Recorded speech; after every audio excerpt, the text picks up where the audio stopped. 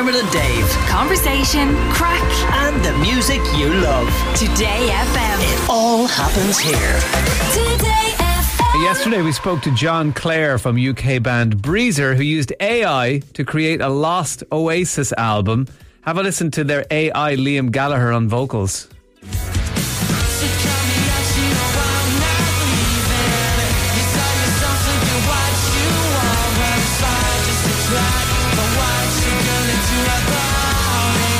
The more I hear of that, I really want to hear that whole album again. Yeah.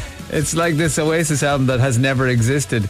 But really interesting stuff. And they're not the only ones. An AI-generated song cloning Drake and The Weeknd has been pulled from streaming services after complaints from music label Universal, who have called it a fraud. But is it? Or is it the future of music? Jess Kelly is the tech correspondent for Newstalk and the host of Tech Talk podcast. And she's with us now. How are you, Jess? I'm very well. How are you? Very well. I find all this stuff fascinating and terrifying in equal measures, because I guess most of us don't really understand a lot of it. And the technology is moving so fast, you can be left out of the loop, and this thing kind of gallops on, and then everyone's just playing catch up. Yeah, and what happens with this, and it's happened with pretty much every other bit of technology in my 15 years as a tech journalist, it comes along and people look at the worst case scenarios from the get-go. There's always this doomsday. If one more person mentions Terminator to me in a conversation when we're talking about artificial intelligence and ChatGPT, I will scream. The reality is, and it's the same with every bit of tech that we've spoken about it over the years, technology is a tool that's there to help us. And when it's used correctly, artificial intelligence will be brilliant. It's something that I use every single day in my work. But isn't that the thing, though? It's when it's used correctly. I mean, for instance, I mentioned it there, creator Ghostwriter, who did the track with the cloned voices of Drake and The Weeknd. This isn't them singing. This is the AI versions that studied their voices basically for hours and hours. And this is what came out.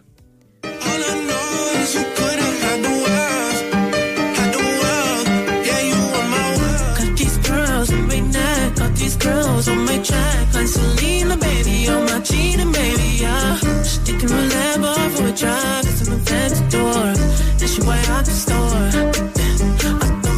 I mean, if you, to the trained ear, you're like, okay, there's something possibly up with that. But to, you know, if it's just popping up on TikTok videos, and I mean, it went viral. Yeah. And obviously the artists don't get anything, and they've cloned their voices. So, you know, it's not being used in the right way. And I guess this is why the record companies are pushing back, aren't they? Yeah, and they're absolutely right to be doing this because it is, not only is a copyright infringement, but there's an element of fraud here as well. You're purporting to be somebody that you're not, and you're taking elements of them. Over the last few months, I've been looking at programs, just so I can go on the DOS a little bit, that can mimic my voice and maybe present my show so I could have the afternoon off. And they exist. So you can feed in hours of audio, and it learns little turns of phrases and the quirky ways that every individual speaks, and feeds it together.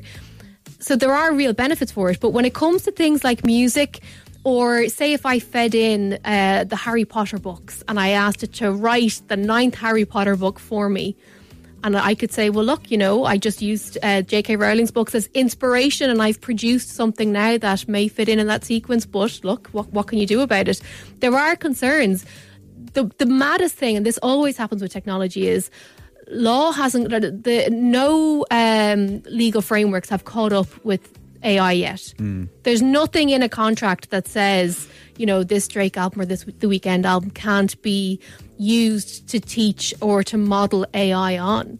That's something that's not existing as of yet. That is something that Universal Music is calling for now, because we are going to see more of this. I mentioned I use ChatGPT every single day now in work, and it's incredibly beneficial. But I don't have to tell anyone. Like, again, there's no rules for me to flag when I use ChatGPT. And what do you use it for? I'm going to give away my secrets. Silly things like if I want to write, you know, a 100-character tweet promoting the show, I'll feed in who's on the show this week, and I'll say, write 100-character tweet promoting this. And it'll do it in a way, and I can say, make it less preppy or make it less formal or whatever it is. And it'll do that for me, and I can put that out. I've been doing it with... I fed in a document. I had an 80-page document that I was meant to read, and I fed that in, and I said, give me the bullet points, and it gave me 10 bullet points, and it saved me the time. Rather than reading an 80-page document, I read 10 bullet points, and it was sensational. Oh, we do that, but we just call it cathal. I hand him a book and say, give me 10 bullet points on that. But Universal, as we say, have pushed back. It's that Ghost Rider track with The Weeknd and Drake clones, AI clones, have been removed from Apple Music, Spotify, Deezer, Tidal and everything else. But what about, you mentioned Harry Potter there. Yeah. What are the other AI implications? Because I know there's a story that we heard about Michael Schumacher, which is very strange as well and quite sinister. Yeah, it's quite upsetting, really. So an outlet did, in quotes, an interview. They basically fed in some previous interviews and gave it the information on Michael Schumacher's turns of phrase. Now, Michael Schumacher, Formula F1 driver, former world champion, incredible sports star, but was involved in a really horrific skiing accident a few years ago and is essentially being cared for by his family. He hasn't spoken in public because we're not even sure if he actually can speak. Yeah. His injuries were so bad. And so this outlet did an interview with AI using the data that had been pumped in about Michael Schumacher in his previous interviews and alleged to have done the interview. And it's quite frightening. The strapline on the interview is, "It sounds deceptively real." Now, this is obviously very upsetting for the family, but it's also massively concerning. I'm sure you wouldn't like if I wrote up an interview allegedly with you, if I fed in your book and if I fed in some of the audio from this programme and then alleged that I did an interview with you and you say things that you would never ever say. This became best of luck AI putting that together. Yeah, with like actually, clips of Noni and say stuff that suits the music. It would just be an incoherent mess. Well, like the Dermot and Dave show. But it is concerning. During the last presidential election and indeed the one before, there was a lot of talk about deep fakes. The videos where I could take a video of you now and I could manipulate it and I could get you to say whatever it is that I'd want you to say, and it wouldn't be attributed back to you. So we're seeing more and more of that.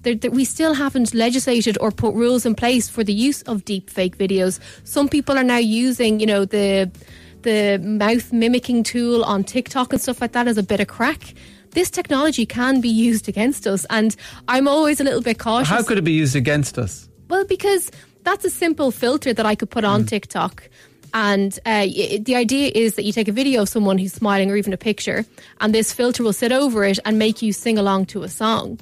Okay. But what if I put in something very, very damaging or defamatory or nasty as the audio track and I got you to mimic along to that? And I know that might sound a bit over dramatic, but they are the instances that we're going to come up against more and more. What was the photography competition? The AI? Yeah, because obviously there's music. Yeah. We talked about that magazine article in Germany that was kind of sinister and, as they put it in their own words, deceptive. There was some photography competition where AI was used. Did you hear that? But there's been a whole host of instances where people, and this has been going on for a long time, again with different types of imagery where things have been either photoshopped or manipulated or whatever it is. But now you can feed in direction to an AI bot that will create a stunning image. And again, it's dangerous because you could create an image from purporting to be from a war-torn area or from a very tragic circumstance, and AI will be able to scan for previous photographs and make it look as real as possible. It's very difficult to authenticate if something is real or not. We already know that we're drowning in mis and disinformation. Elon has taken away the blue ticks from all the journalists today. Apparently it's the deadline day, so we're going to lose our blue ticks. So being able to find reputable sources of information of integrity is going to be near impossible in the future.